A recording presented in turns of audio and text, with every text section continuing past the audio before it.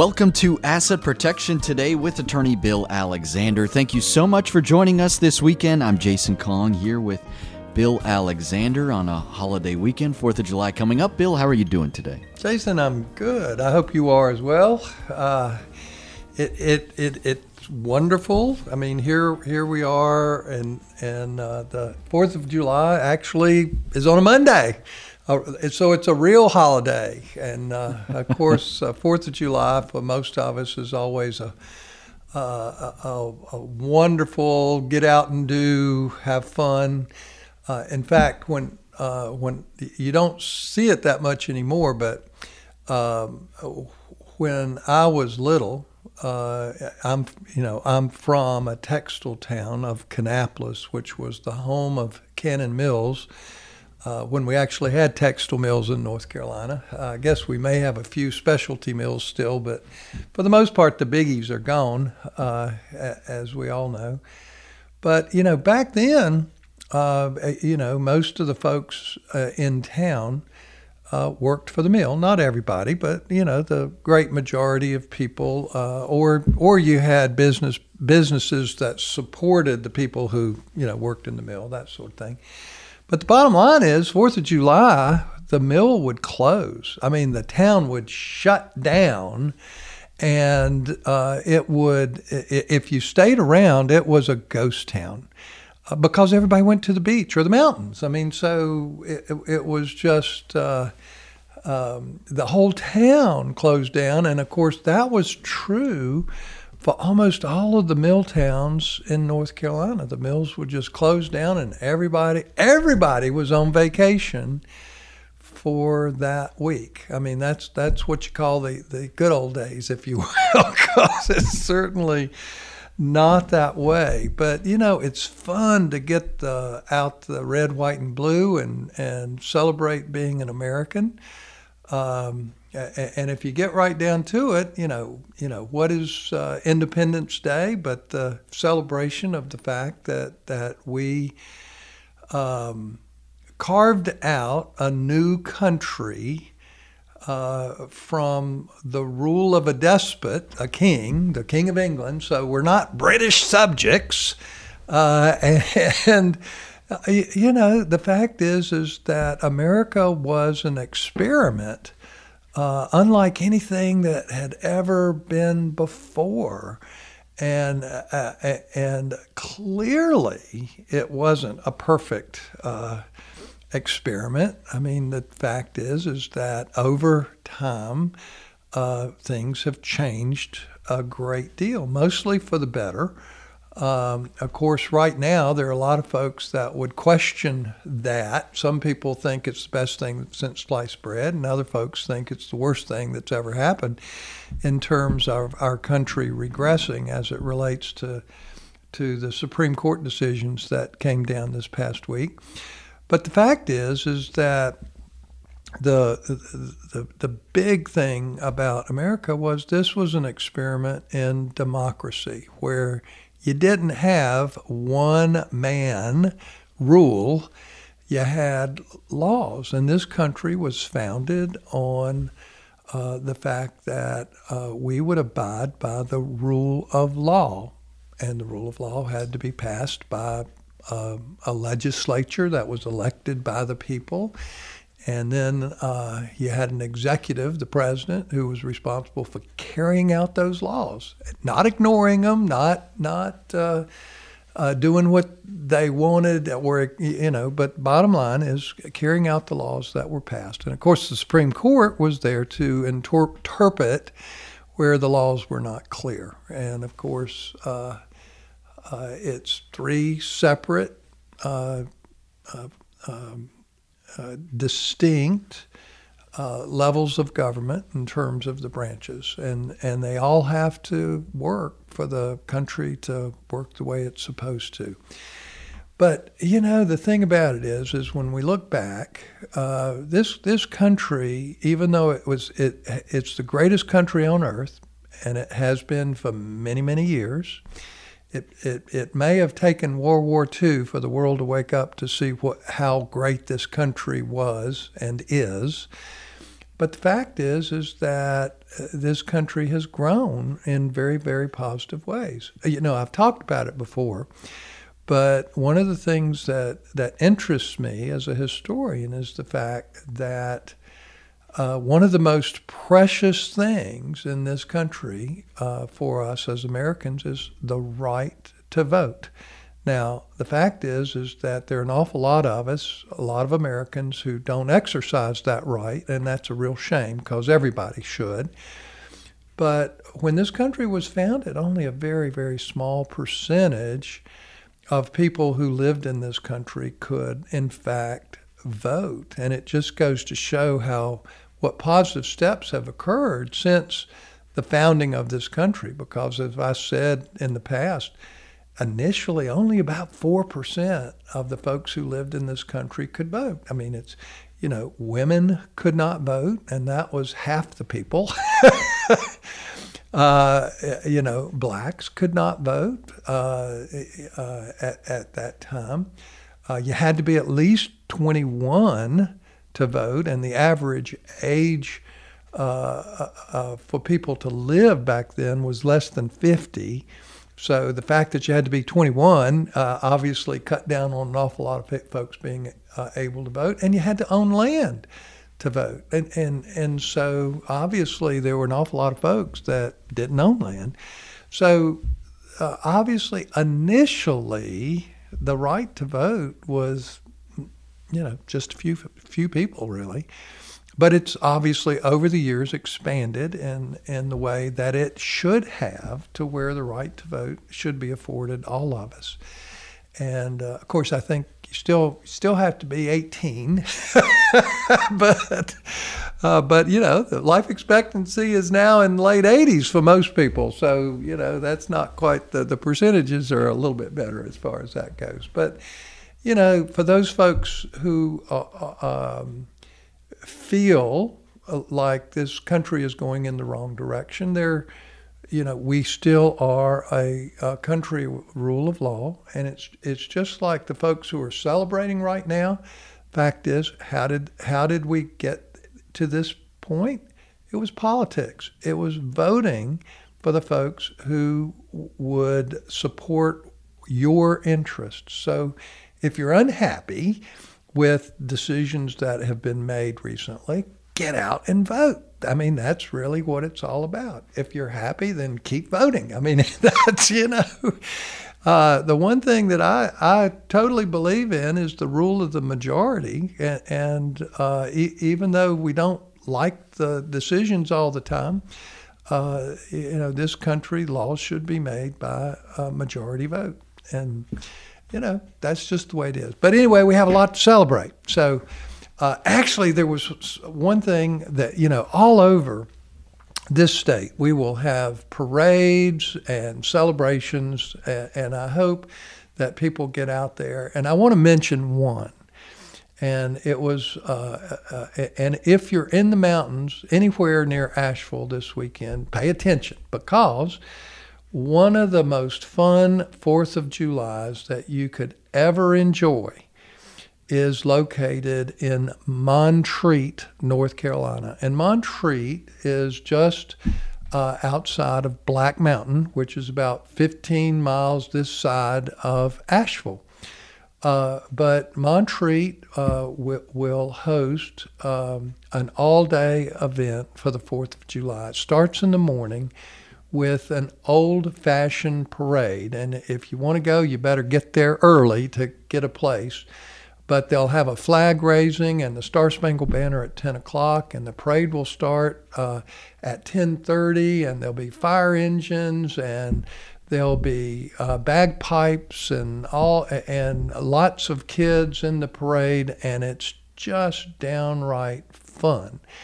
And then in the afternoon, there will be games all afternoon, and that evening will be one of the most fun events that anybody, it doesn't matter whether you're 100 years old or 2 years old, you come to the Montreat Square Dance at 7 o'clock, and it'll last till 9:30, and they'll have a wonderful square dance that's just fun for everybody. And there'll probably be a lot of Montreaters say, don't tell people, don't, we don't want this secret out. But the fact is, there'll probably be about 1,500 or 2,000 people at Square Dance, but it's outside, and it's just the most fun that anyone could ever enjoy. But Montreat is a special place. It's cool. And if you don't want to partake, you can walk up the mountain if you want. I mean, there's lots of trails and for hikers and bikers and the whole bit. But it is one of the most special days anywhere in North Carolina. So I would certainly encourage folks who aren't going to the beach, if they're going to the mountains, Montreat is a destination on Monday, because that's when the 4th of July will truly be celebrated in an old-fashioned American way.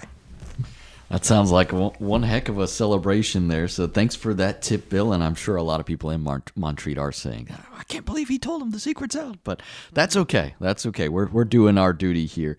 Don't forget, if you want to learn more about Bill, maybe schedule an appointment with him, you can do that by going to WGALaw.com. WGALaw.com if you'd like to schedule an appointment with Bill, or if you want to learn more about Bill's free webinars.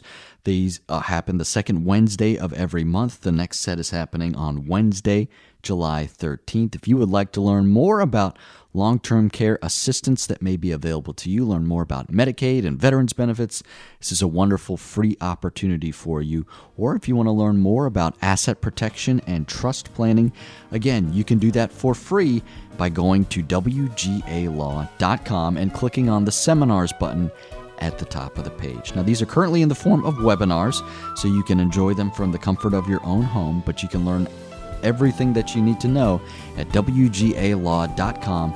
Click on that seminars button at the top of the page, or you can call the office. The phone number is 919-256-7000. 919-256-7000. A quick break and back with more. You're listening to Asset Protection Today with attorney Bill Alexander, and we will be right back.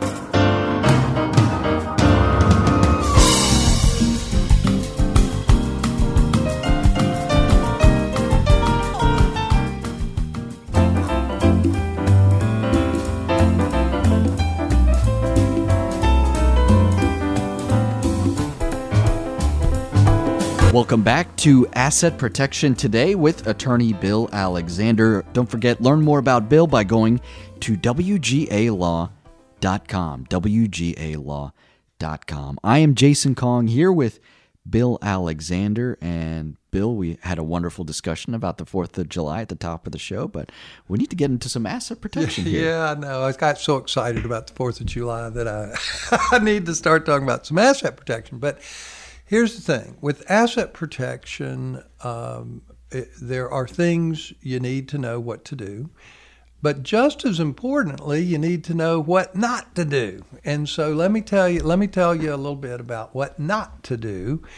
I had a young lady of 81. Now, I have to tell you, they did this before they contacted me. And so my job was to get them out of their hot water that they created. But the bottom line is a young lady of 81 with a daughter that she very close to her daughter. She wanted her daughter to inherit everything she had. And because of her age, she was concerned about the potential for losing her house, particularly if she went into a nursing home in her later life. And so, in essence, she and her daughter decided to transfer the house to her daughter, and her daughter, in transferring the house, would pay off the relatively small mortgage that Mom still had on the house. And so Mom transferred the home to the daughter, and the daughter paid off a $47,000 mortgage, what was left to pay on it. So there was some consideration, the payment of the mortgage. But first of all, you need to know that Mom was a young 81, still lucid, still living independently, still driving, still feeling good, just started to worry. Okay, I get that. All right, so now her home, clearly, tax value was worth right at $200,000. All right. Daughter paid, in essence, consideration of $47,000. So some people would think, oh, that's a sale. Okay. And the truth is, partially it is. But it's also partially a gift. So in essence, to the degree that there was a Medicaid application in the future, then this transfer would have been problematic. Now, the Department of Social Services, when they look at a Medicaid application and there's a land transfer or a home, they look at the tax value, not the fair market value of a home. The tax value, even though it's not necessarily accurate, is reliable. They have a number they can work with, and that's what they always use. So in this case, there would have been a gift of $153,000, the difference between the tax value of $200,000 and the payment of $47,000. So in the event, now there's a 5-year Medicaid look back. Most people know that. So that means if you apply for Medicaid within 5 years of the transfer or gift, any gift, but the house is a big one, obviously. So we had, in this case, we don't have a Medicaid application. So if the Medicaid was the only consideration in this thing, then you could say, okay, I spent $47,000, but as long as we get past the 5-year window, in other words, past the 5-year look back, then it's a free and clear transaction. Don't have to worry about Medicaid estate recovery if mom has to go to nursing care. Well, okay, that's one consideration. Now, if mom had, say, a stroke a year later, so they needed to apply for Medicaid within the 5-year look back, then we would have this transaction on the books, which would be a sanctioned or penalized transfer. And it would mean that even if mom was otherwise qualified for Medicaid, they wouldn't give it to her for a couple years because of this transfer. That, quite frankly, in other words, now, can you remedy that? Yes, you can do what's called a gift back. The daughter could, in essence, transfer back a partial interest in this home to her mom if that was the case. So there's a remedy for people's mistakes most of the time. If you have the authority to do it. And so now there's a different issue here that's even more important. And the other issue has to do with income tax. Did they make a mistake via income tax? Yes, they made a huge mistake.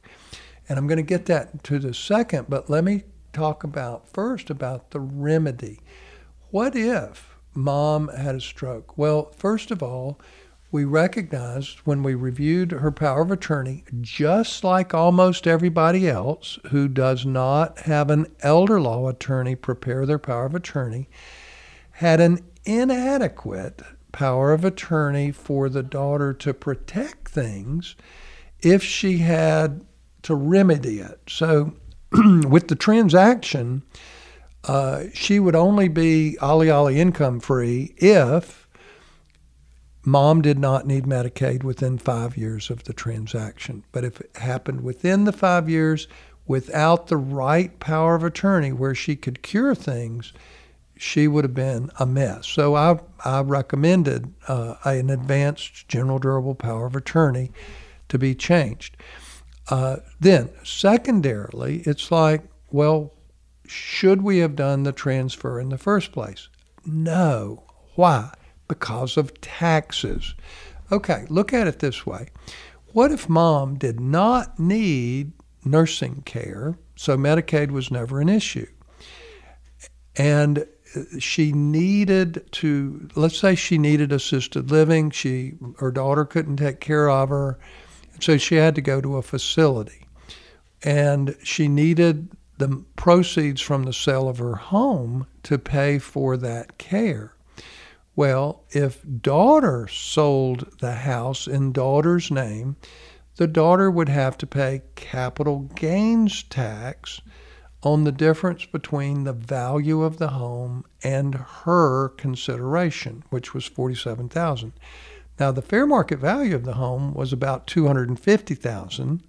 So if the home was sold, there would have been approximately $200,000 of capital gain.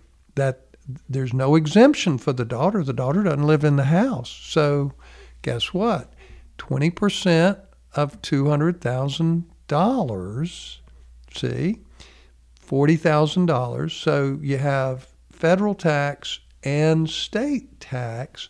So you'd have between $40,000 and $50,000 of income tax because of this dumb transfer. Okay, so that's if the house needed to be sold. Now, what if mom never needed anything but simply died and the house was still in daughter's name and daughter wanted to sell the house at mom's death? Well, daughter already owns the house. There's no income step up in tax basis. So guess what?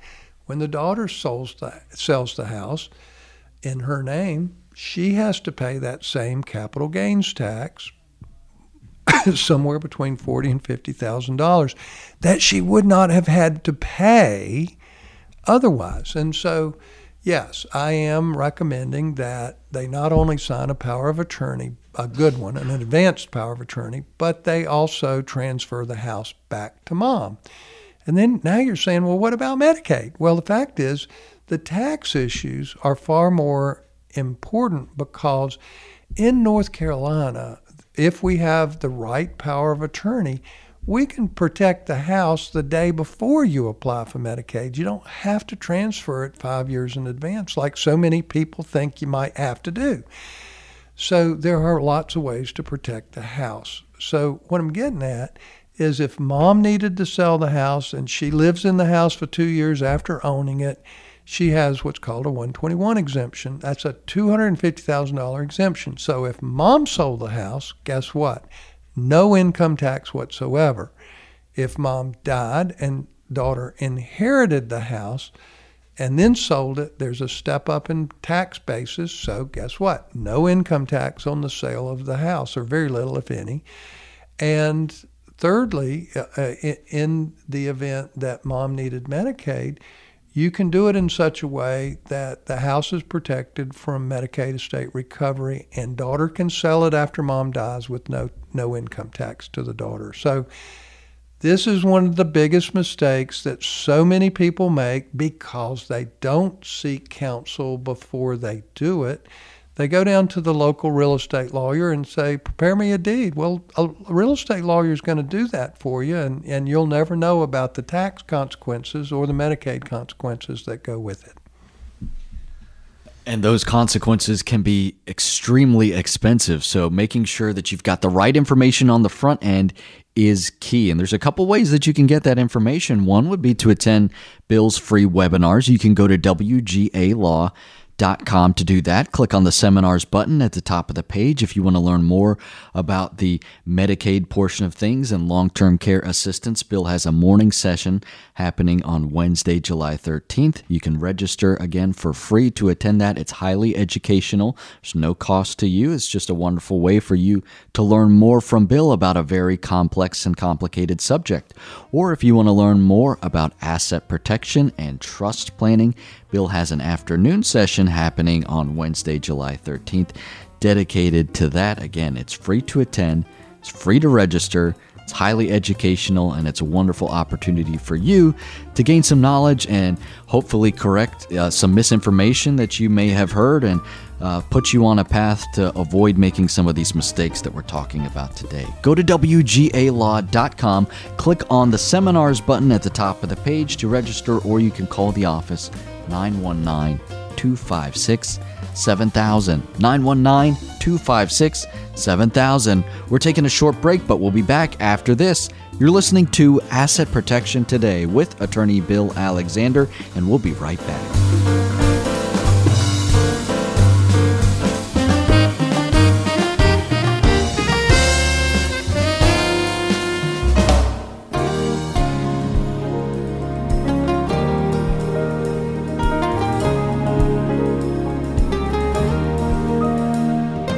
You're listening to Asset Protection Today with attorney Bill Alexander. Go to WGALaw.com to learn more about Bill.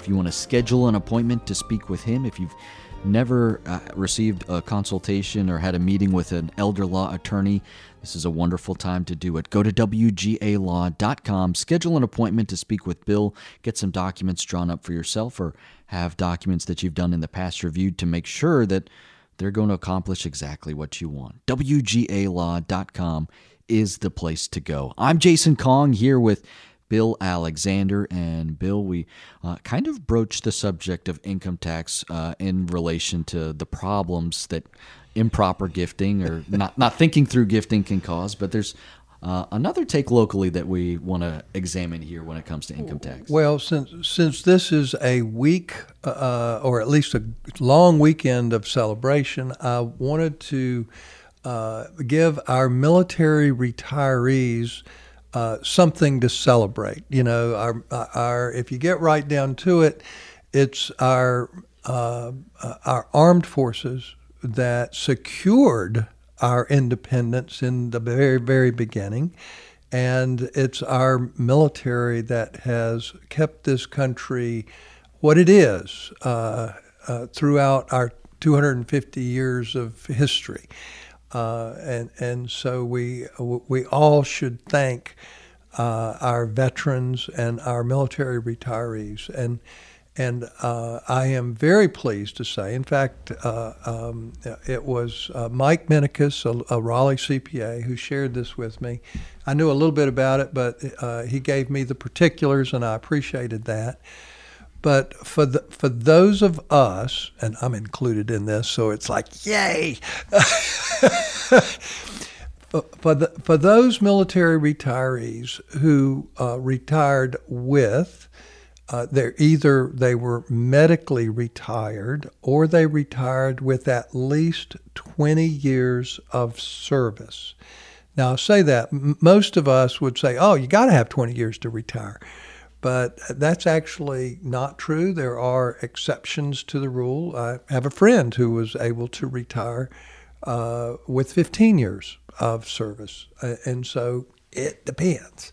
But almost all of us retired with at least 20 years of service. And for those who were either medically retired, not medically discharged, but medically retired, or retired with 20 years of service, we don't have to pay North Carolina income tax anymore.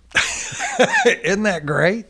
So bottom line is, when you do your tax preparation, if you're a retiree, military retiree, make sure that when you do your North Carolina taxes, that you do not include your military retirement pay as part of your income. In other words, you get to take that off. And so now, to the degree that most military retirees have other income, sorry, but you have to pay tax on that.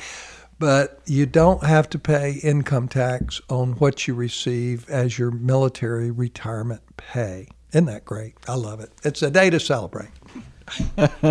That is something to celebrate indeed. Hey, any tax that we don't have to pay, that's wonderful to celebrate. So good news for our military folks there, and something to, as you said, be aware of when tax time rolls around next year. Well, we're going to take a quick break, but we'll be back with more. Don't forget, go to WGALaw.com if you want to register for Bill's free webinars happening on Wednesday, July 13th. If you want to learn more about asset protection and trust planning, as well as long-term care assistance, WGALaw.com is where you want to go so that you don't miss out on this wonderful free educational opportunity from Bill. Go to WGALaw.com, click on that seminars button to register, and don't forget, happening on Wednesday, July 13th. Register at WGALaw.com or call 919-256-7000. 919-256-7000. A quick break and back with more. This is Asset Protection Today with Attorney Bill Alexander, and we'll be right back.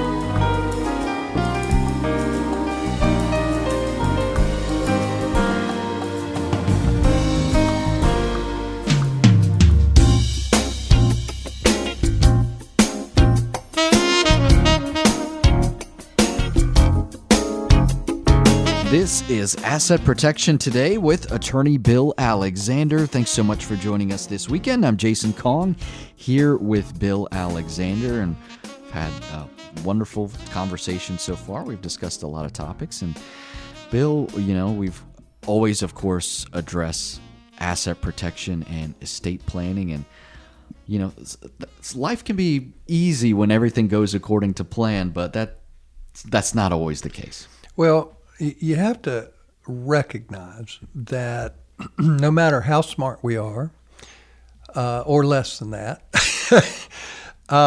that no one can foresee the future. I mean, nobody has a crystal ball.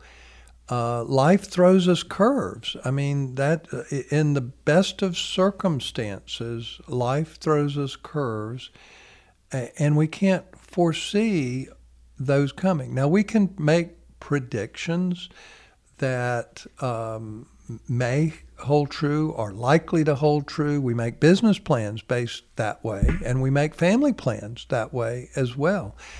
But things change. That is a constant in our world. And because of that, and this sounds like a no-brainer kind of thing, but because of that, the best estate plans are flexible. They have contingencies. They have toggles, if you will, so that you can make it this way or that in the future. And so with estate planning, you're generally now there's we call you have your what we call your ancillary documents that are so important to have other people if you can't make decisions. That's why a general durable power of attorney is so important. A healthcare power of attorney is important in terms of what we call life planning. In other words, we're talking about our life where things go wrong and we can't manage things on our own, so somebody else has to do it. And it's normally our spouse, or it's a child, or a friend, or a sibling, depending on circumstances. But it's important to have those ancillary documents so that things can be shifted around for asset protection purposes or family purposes otherwise. So yes, your advanced general durable power of attorney, which is so important as we get older, the healthcare power of attorney, the advanced directive for natural death called a living will. A medical release is required by federal law to comply with the HIPAA laws. And a digital release is also important today because everything's digital. How many people get paper statements anymore? Everything's online. So, and our security for our usernames and passwords are becoming more and more and more important. Our IT guy last week said we have to have a password that is at least 12 characters long, and if anything less than that, hackers can actually get to without too much trouble. But 12, as long as you have what he's calling a passphrase, not a password anymore, where you use symbols and uppercase, lowercase numbers and the whole bit. And you can do that, but you have to keep them secure. And one of the things that's always blown my mind is the fact that on your computer, if you save a password, where you're online and it says, do you want us to save this password for you so you don't have to remember it next time? If you say yes, your computer actually saves it in your settings. And what a lot of folks don't realize, if somebody can get into your computer, they can go right to your settings and see all of your different saved, usernames and passwords. And that's not a good thing. So be very careful. And these digital vaults are becoming more and more important and all that. Now, I'm getting off topic. I need to go back to the fact when we're actually doing estate planning, we're doing family planning. Who's going to be in charge when we're gone? So it's not just about during our lifetime, but it's upon our death. How are we going to structure our estate for our spouse, our children, and our grandchildren? Well, today, so many institutions, and I'm really calling out the banks and the investment houses, what they're doing is they're encouraging you to have a beneficiary designation. For the banks, it's called a POD, pay on death. For the investment brokerages, it's a TOD, transfer on death. But it's the same thing. It's a form for you to do a beneficiary designation. And they will say, oh, well, this will avoid probate. And isn't that wonderful? The fact is that it does avoid probate. There are lots of different ways to avoid probate without doing this, but most people use these beneficiary designations the wrong way because they don't understand exactly how they work. The problem with beneficiary designations is that unless your beneficiary is a trust, there's no contingencies. If it just says, I leave, it equally to my kids, it obviously that means it's outright, unprotected. It also means, what if a child is disabled at that time? There's so many what ifs. A child could be a spendthrift. A child or grandchild could be addicted to drugs or alcohol or gambling or other addictions, or they could just be spenders that they can't save money. If it's what we call it, burns a hole in their pocket. They got to spend it if they have it. And if you leave them an inheritance, it's going to be gone within a year or two. So it's the kind of thing where is that good planning not to have a plan for those or contingencies. It's like we hope our grandchildren or our children don't go through a divorce. We hope and pray that they don't have an addiction to alcohol or drugs. We hope and pray they're not disabled and have limitations. Obviously we want the best for our families. But the fact is that when things don't go right, then the fact is our plans should have contingencies and toggles to do that. And yes, you can have a trust and a will, and sometimes that even works better. And we can have trust-based planning. And that's why I do so much trust-based planning, is so that we can have the contingencies so that if it's not a good idea for your legacy to go to your children or grandchildren outright, and there's some tax considerations for that for them in the future. There are generation skipping possibilities that you are losing with that.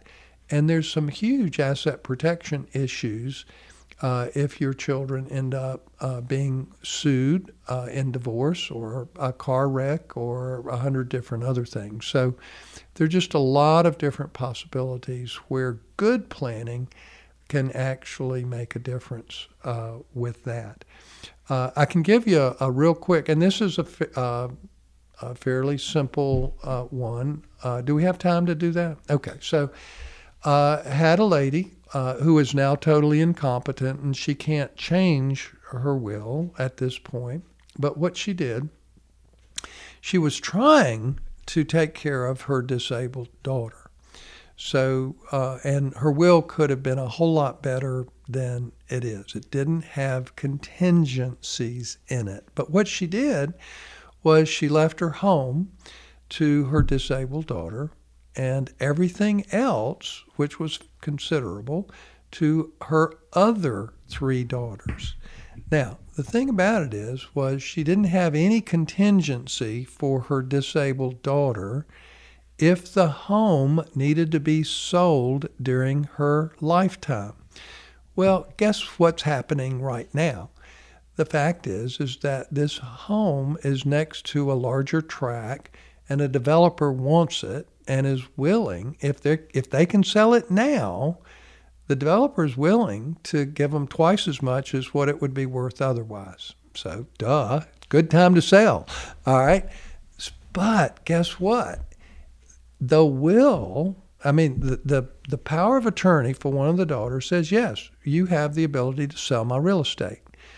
But if she sold this property, guess what? The disabled daughter would get nothing, because in essence, other than the house that needs to be sold to go to the disabled daughter, didn't say anything about if the house needed to be sold during mom's lifetime, which it should have, but it didn't. And so what would happen is if this house would sell, the trust that mom had in her will for her disabled daughter, because she didn't leave the daughter anything else other than the house, if the house is sold now, it would what's called, this is a big fancy word, a deem.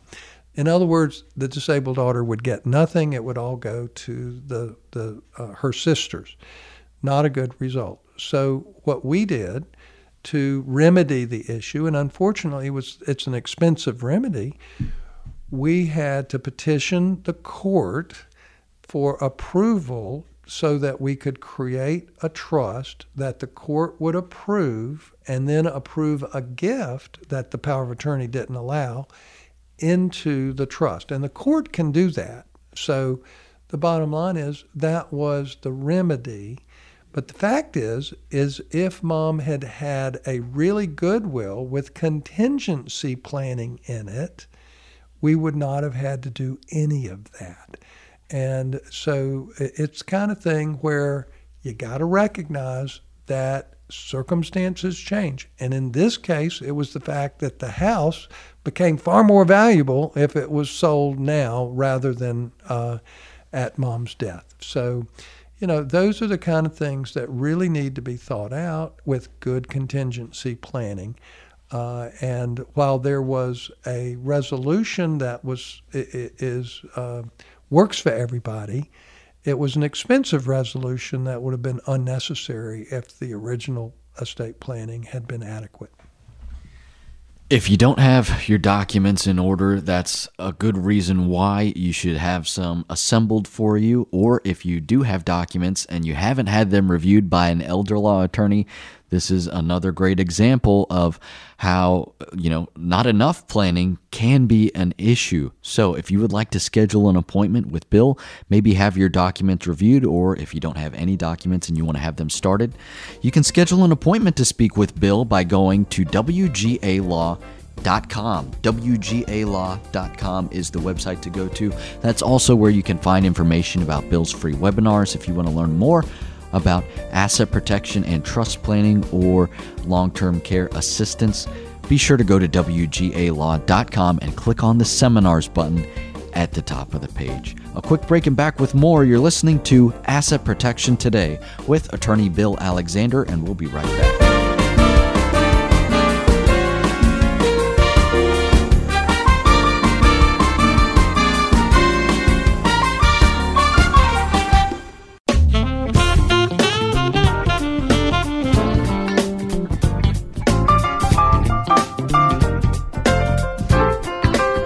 This is Asset Protection Today with attorney Bill Alexander. Go to WGALaw.com to register for Bill's free webinars happening on Wednesday, July 13th.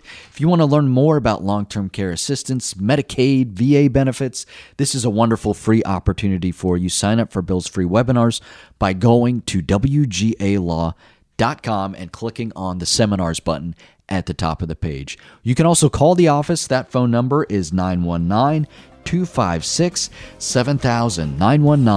919-256-7000. We're out of time for today. On behalf of Bill Alexander, I'm Jason Kong, wishing you a very happy holiday weekend. Enjoy the 4th of July, and we'll see you next weekend. You've been listening to Asset Protection Today with Attorney Bill Alexander. Have a wonderful weekend.